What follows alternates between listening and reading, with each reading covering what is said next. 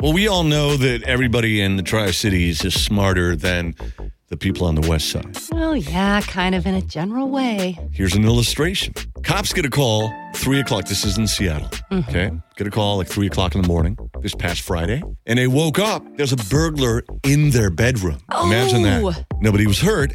And then he left when they woke up. But he forgot something. His backpack that had his wallet and ID in it. Oh, talk about a calling card.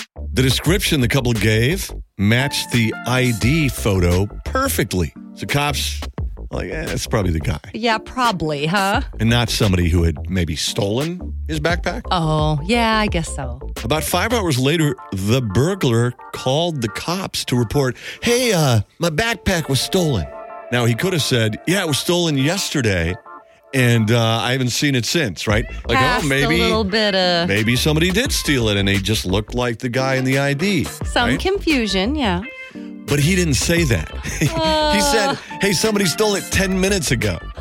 So Rocket scientist, is burglar. about the dumbest guy Well, yeah, ever. to leave it there in the first place, Yeah. to be that absent-minded, yeah. Embarrassing. He's 46. Something tells me life is hard for this guy. You know what's going to be hard for this guy What? in the future? Time. Jail.